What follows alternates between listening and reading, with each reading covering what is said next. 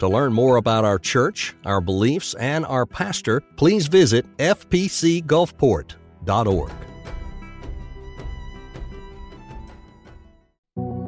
In Luke 10, Jesus told a parable about the Good Samaritan. Specifically, he told the story of one man's willingness to come to another man's aid, even after several more likely sources of help had passed him by. What is this parable all about, and how does it apply to us? This will be the focus of today's study. In today's text, we're going to read about a man who's in dire need, a man whose very life hangs in the balance. And in his hour of greatest need, two men are going to draw near to him. And both of these men, they have the ability, they have the office, they have the responsibility to assist. And yet, both these individuals will pass him by. Fortunately, as we're going to see, that's not the end of the story, because a third man's going to come by. And this guy, he would be the least likely candidate of all of them to assist. And yet, he's going to be the one who will show the hurting man the grace that he needs in the hour that he needs it. All right, let's pick up the story now as we return to verses 25 and 26. And behold, a certain lawyer stood up and tested him, saying, "Teacher, what shall I do to inherit eternal life?" It's an interesting way to phrase it. What shall I do to inherit eternal life? And Jesus said to him, "Well, what is written in the law?" Verse 26, what's written in the law? What is your reading of it? All right, today's text is part of a lengthier address that Jesus is making in Luke 10. In this address, which is given in a region called Bethany, Jesus has been teaching just this master class of theology. He's been teaching with the wisdom of God, not of man. With that said, look what happened. Look what happened when he stops to catch his breath for a minute. We see this phrase in verse 25, and behold, a certain lawyer stood up and tested him. Have you never had a conversation or debate or maybe an argument with someone, and as you're discussing and debating, you begin to realize something. I'm talking and you're talking and we're all talking together, but you're not really paying attention to what I'm saying. You're sitting there going back and forth, maybe done it for 2 minutes, maybe for 2 hours, but at a certain point you say, I don't think you're listening to me. The individual you're talking to is just readying their next rhetorical IED to drop into the conversation. They're just readying the next thing that they're going to say. That's what we see here. He's been waiting. He sees his moment and he takes it and he stands up. And when you stood up in this context, you stand up not to ask a question that you really want to learn from. You do that, you sit at the feet of the individual. You stand up, you're proclaiming that you have some authority. Him standing up is not incidental to the text. So he stands up. Verse 25. And what we see here is a question that, at first glance, it seems kind of innocuous. Teacher, now tell me, what shall we do to inherit eternal life? Now, at face value, that's the most important question asked of the most authoritative source that you could ever ask it of. On the one hand, that question is reasonable. How do I receive eternal life? Notice he doesn't ask, how do I be saved? Because he didn't see anything you really need to be saved from. So the question is not phrased quite right. But at the end of the day, it's a reasonable question. What do I have to do to inherit eternal life? It seems like a reasonable question. However, don't forget, this guy was a lawyer, so his question was loaded. This is an Admiral Akbar special. This is a trap. However, some of you get that. However, Jesus had been parrying traps his entire ministry. The Pharisees, the scribes, the elders, dear heavens, whenever he encountered any of these people, they had questions like this. They were trying to trap him and engage him. And so Jesus, you know what? He had his own rhetorical device too.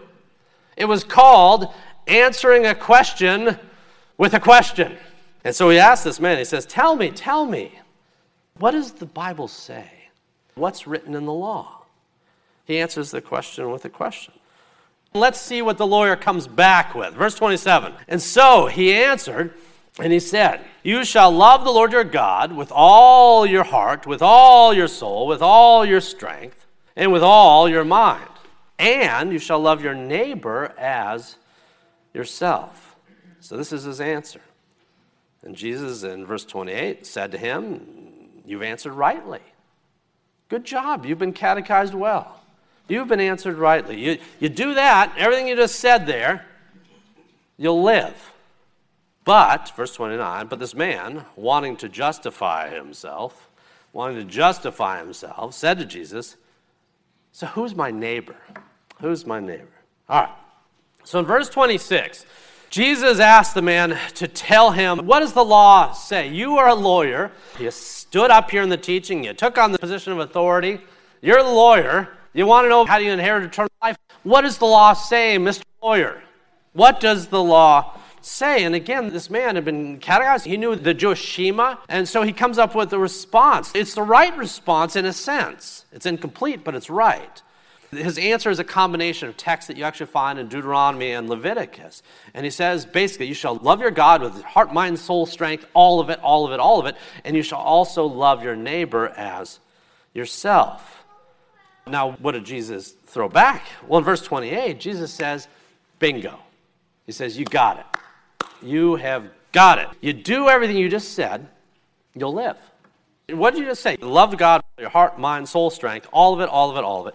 Do that and love your neighbor as yourself. Jesus says, if you do that, because that's a summary of the Ten Commandments. You understand that? That's a summary of the Ten Commandments. That's a summary of the moral law.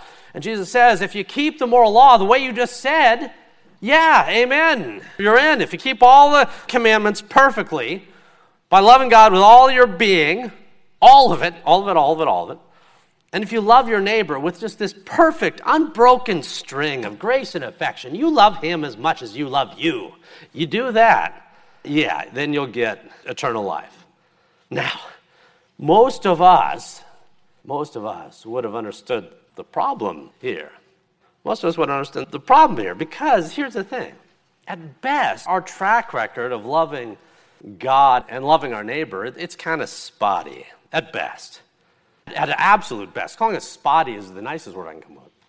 If the standard we're to hit is to love God with all your heart, mind, soul, body, and strength, did you do that last week? No, you didn't do that. You didn't do that. None of us have done that in a single hour, day, or breath of our lives. Have we loved God with all of our soul and body and strength and the like? How about your neighbor last week? Your neighbor, your coworker, guy down the street, guy you saw on the TV, guy at Walmart, what have you. You love him as you loved yourself? Well, again, no. Being introspective here this morning, we can kind of get that and go, well, hold the phone here. If that's the ticket, if that's the means, if that's the button I got to push to rocket into God's golden shores, then I can't because I'm not that guy. I haven't done this. If eternal life is a function of loving God and loving my neighbor without any sin, without any selfishness whatsoever, if eternal life is attained by keeping God's law with all my heart, soul, strength, and the like, then I guess I will not inherit eternal life. That's the reasonable conclusion. You and I haven't fulfilled the law's demands, and neither had the lawyer. And yet, this guy doesn't get it. You and I might understand, though, wait a second, I think I'm kind of boxed in by my own answer about how to inherit eternal life. I don't think I've done all that perfectly. You and I might see that, but not this guy, not this lawyer, this individual. This guy doesn't see a problem. This guy doesn't see the contradiction. This guy didn't grasp the most basic and essential part of the gospel message, which is this, that salvation cannot be found in keeping the law, because all have sinned and fall short of the glory of God. This guy didn't understand that because the word grace, which is the basis for how you and I understand our to be saved, we know we've fallen short. We know we don't measure up. And so what's our means of salvation? How do we inherit eternal life? Well, not by fulfilling the law completely, but rather by trusting in He who did, by having faith in Jesus Christ, that Christ's intercession, that His living the life that we should have lived, that His dying the death that we should have died, that He, through our faith in Him, that's the means by which we have hope. That's the means by which we inherit eternal salvation. It's not a function of works, it's not a function of deeds, it's not a function of merit, it's a function of grace. Grace was not in this guy's lexicon. Grace wasn't in this guy's vocabulary. And to prove he didn't get it, they didn't have an understanding of grace, just look what verse 29 said. He hears all that Jesus just said, and he probably hears the tone of voice with which Jesus said it. He gets all that firsthand from God Himself, looking God in the eyeball, and look what happens in verse 29. Then, wanting to justify himself, he says, who is my neighbor? Who is my neighbor? This guy, I think he knew that he hadn't loved everyone as he loved himself. I think he knew that. But instead of recognizing that jerkiness was a condemning sin, he did what we all do when we're trying to justify ourselves. He messed with the semantics. Boy, that's the trick of the scoundrel, isn't it? You remember a certain politician 25 years ago trying to redefine what the word is means? Is doesn't mean is. You remember this? It's the trick of the scoundrel when we do this. We start playing with semantics, and that's what he does. Jesus corners him. Love your neighbor as yourself. And the guy stops and goes, all right. Who's my neighbor? Who's my neighbor? Well, Jesus is ready with the answer. Let's look at verses 30 through 35. Verse 30. And then Jesus answered and said, a certain man went down from Jerusalem to Jericho, and he fell among thieves, who stripped him of his clothing, who wounded him and departed, left him half dead. Now by chance, a certain priest came down that road. And when he saw him, he passed by onto the other side. Likewise, a Levite, when he arrived at the place, he came and he looked. And then he passed by on the other side. But a certain Samaritan, as he journeyed, came to where he was. And when he saw him, he had compassion. And so he went to him, and he bandaged his wounds, and he poured on oil and wine, and he set him on his own animal. Then he brought him to an inn, and he took care of him. And then on the next day, when he departed, he took out 2 denarii. He gave them to the innkeeper, and he said to him, take care of this man. Whatever more you spend, when I come again, I will repay you. You know, back in Christ's day, there was a highway that had been named the Way of Blood. The Way of Blood. Now, why do you think it was called that? It was called the Way of Blood because of all those folks who'd pour out their lifeblood upon it. It was the road from Jerusalem to Jericho, which is really not that big a distance. Maybe 17 miles or so, but it's pretty rugged. Pretty rugged. What would happen is you can come around corners and bends and rocks and the like, and you could be ambushed. You could be walking along with your wares and your donkey and your great plans for the future, and then, 10 seconds later, you're half dead. Now, what do we know about this guy? Do we know anything? Is this a good man? Is he a bad guy? I really don't know. Is he a graduate of BLC University, Bad Life Choice University? Did he make some bad decisions to put himself in this bind? I don't know. I don't know if he was good, bad, stupid, smart. I have no idea. What I do know is he's going from A to B, and before he gets to B, he's beaten, and he's left for dead. Now, what if you went up and you told this dying man this encouraging news, and you said, all right, you look like you're in rough shape, but here's the good news. Any moment, the priest is coming. Any moment, the priest is going to come around the bend. Any moment, the man who's as close to God as we have in our Jewish culture. Any moment, the man who intercedes with God. Any moment, the man who spends all his time reading the Holy Writ. Any moment, the individual whose very job description is supposed to reek with charity and mercy and grace and forbearance. Any moment, that guy, he's coming. Good news. If you're sitting there just sprawled out, you say, all right, yay, the priest. Well, then what happens? What happens here? Well, the priest shows up, and he goes right on by. Now, surely, tell me, the most religious people are the most merciful. Tell me that's the case. Surely the people like this priest, whose vocation or office or scripture or training should have inclined them to mercy, would be the most merciful with those who are down on their luck, so to speak. Well, at least not in the case of the priest. Now, maybe he's just a bad egg. I mean, there's bad priests, bad pastors, there's bad individuals in these roles, so maybe that's the case. Well, the second man came along. And the second man was a Levite. Now, all priests are Levites. Okay, that's the priestly tribe. All priests are Levites, but not all Levites are priests. The Levites often were the choir, so to speak. They're the praise singers, the worship leader. We can consider this guy the worship leader. You had the Old Testament equivalent of the pastor, and now you have the worship leader, so to speak, roll on in to encounter this man. And he encounters this man. The Levite encounters this man. On the one hand, this guy's in terrible shape, but the pastor and the worship leader, the priest and the Levite, both showed up. But then they both did the exact same thing. They crossed the other side, and they passed on by. Fortunately, though, that's not the end of this guy's story. In verse 33, there's a third man, a man that we refer to as the Good Samaritan. Why is that an ironic phrase? Well, if you had tried to use that phrase in Old Testament Israel, you would have been corrected before the syllables were out of your mouth. Because in Old Testament Israel, there were no good Samaritans.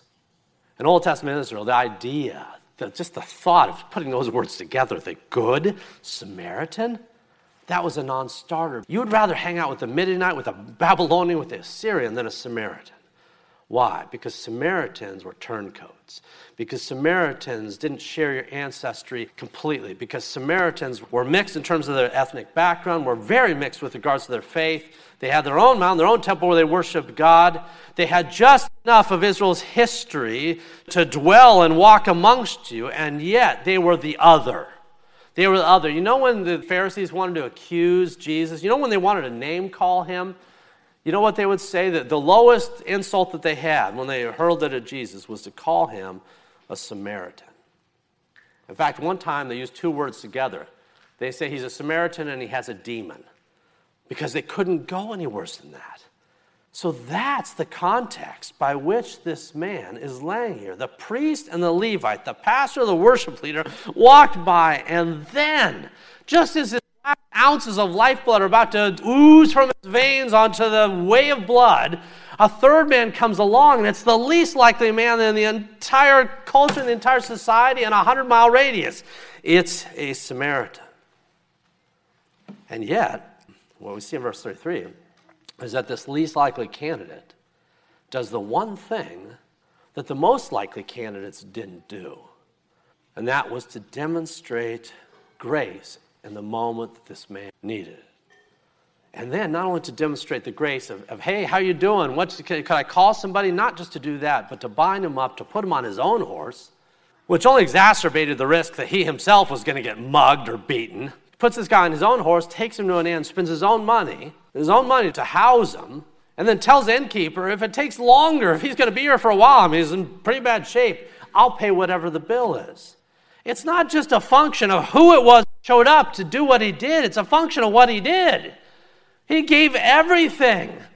He gave the equivalent of his life savings, so to speak, to look out after this individual. This man had every reason to treat this Jew poorly, based on the interactions that their two cultures had. And yet, he overcame whatever history or prejudices he probably had, inculcated by growing up in this culture. He overcame whatever history or prejudices he had to do the right thing, to assist the dying man who God had put providentially in his path that day. And that is the picture. That's the picture that Christ has in mind when he looks at the lawyer, when he looks at the religious elite. He says, all right, you, tell me who of these three individuals in this parable, who was this man's neighbor? You ask me, who's your neighbor? Who was this man's neighbor? Let's look at verses 36 and 37, our final verses. So verse 36, Jesus again, he talks to this lawyer and he says, which of these three do you think was neighbor to him who fell among the thieves? And the man said, he who showed mercy upon him. And Jesus said, absolutely. You go and do likewise. You go and do likewise. Before we go any further, let me recast today's parable a little bit. For the sake of argument, let's say that you're in a car crash in New Orleans. I know that's impossible because everyone drives so safe there. Far-fetched, I know, but let's roll with this. Let's say you're in a car crash in New Orleans, you're in a crash, and you're bleeding out there in the street. Now, if you're in a car crash and you're bleeding out in the street anywhere, let alone in New Orleans, what sound do you want to hear? What sound do you want to hear? Well, I know we have an EMT there somewhere. I know we've got folks who are in medical training. You probably want to hear an ambulance. You're in a car crash, you're losing your lifeblood there on the street, you probably want to hear an ambulance. Now, let's say you're sitting there in New Orleans on the street and you hear the ambulance, but the ambulance, it just goes flying on by, driving on by.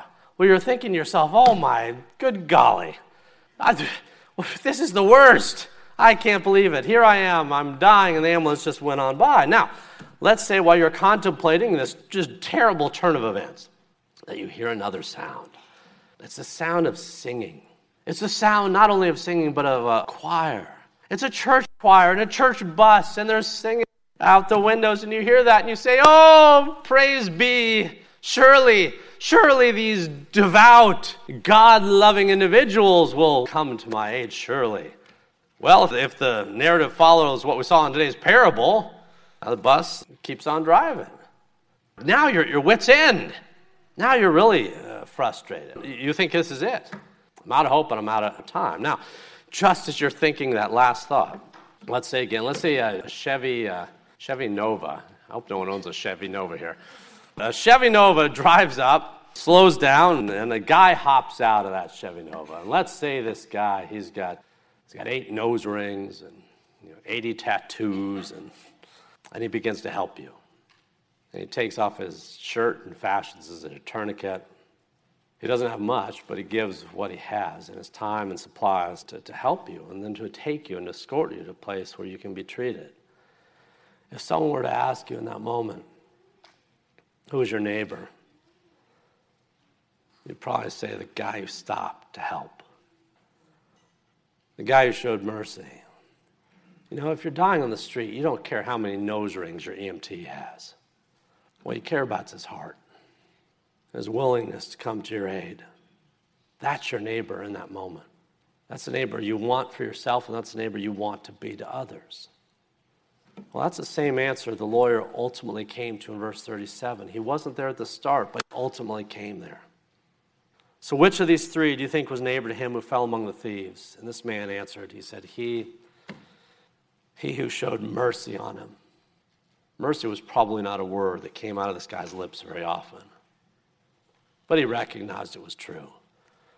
He who showed mercy to him. And then Jesus said, go and do likewise. What you have heard and what your heart has received, go repeat. Because there's going to be circumstances that will require you and test you. You think you tested me? There's going to be circumstances in your life, maybe right down the street from you, where your faith in these principles, dear lawyer, dear sir, are going to be tested, just as you've attempted to test me. And when that happens, when you're put to the test, go and do likewise. Do what you are called to do by the whole ethos of Scripture, by the demonstration of Christ himself. Go and do likewise.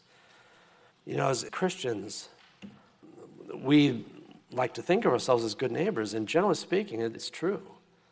Generally speaking, my experience is that it's true. Many of the Christians that I've met and encountered throughout my ministerial life, throughout my life in general, are some of the most generous, gracious individuals I've ever encountered in any walk of life or situation.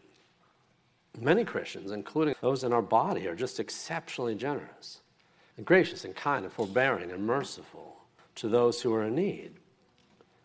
What we need to watch out for is when we're selective in how we portion out the generosity, by whether the recipient of grace reaches up to our standard of what makes him worthy of that grace.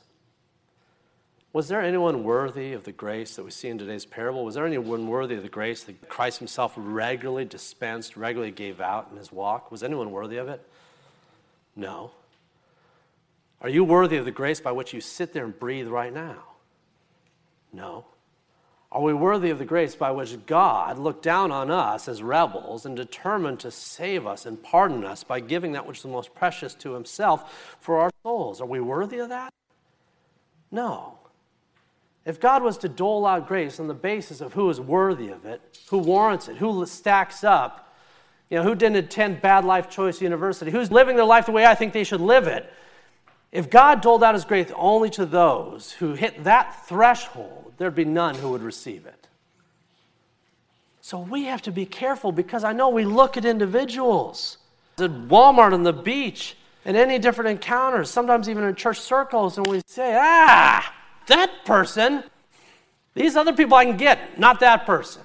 We apply a selectivity and a threshold to the pouring out of our grace that Scripture cannot and does not support, and which you never once see Jesus model.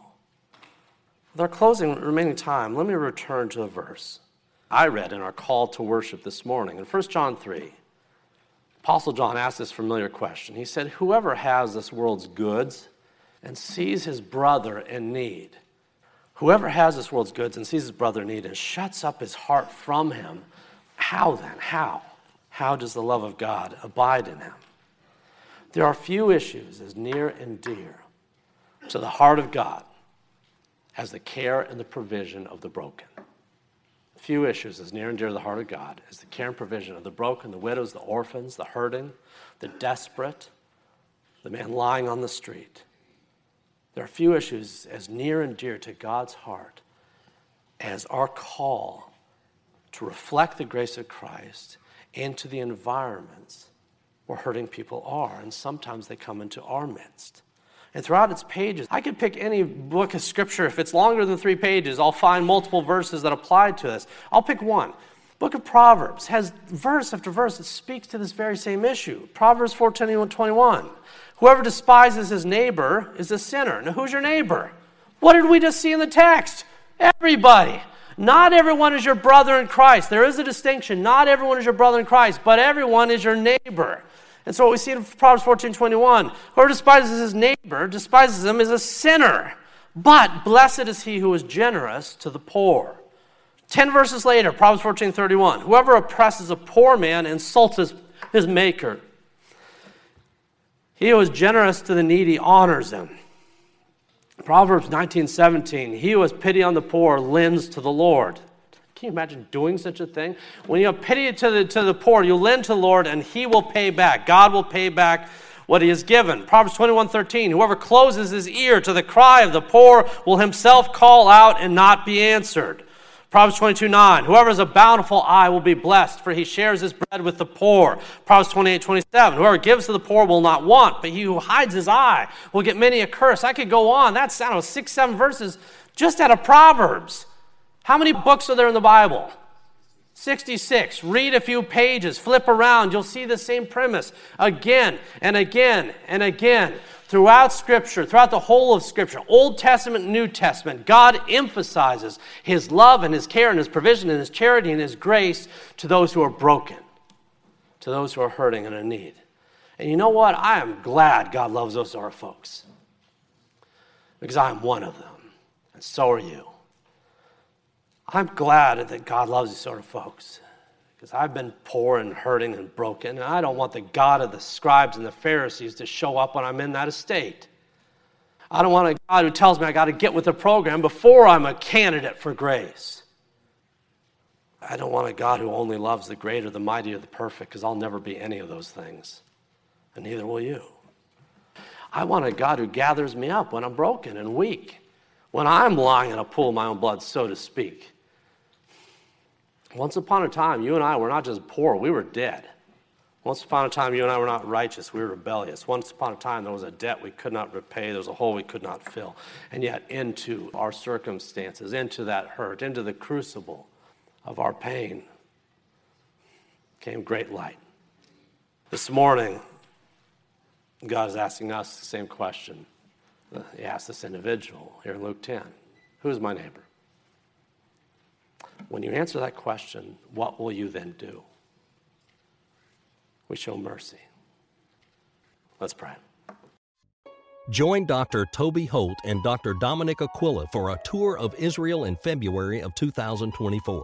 For more information, visit fpcgulfport.org.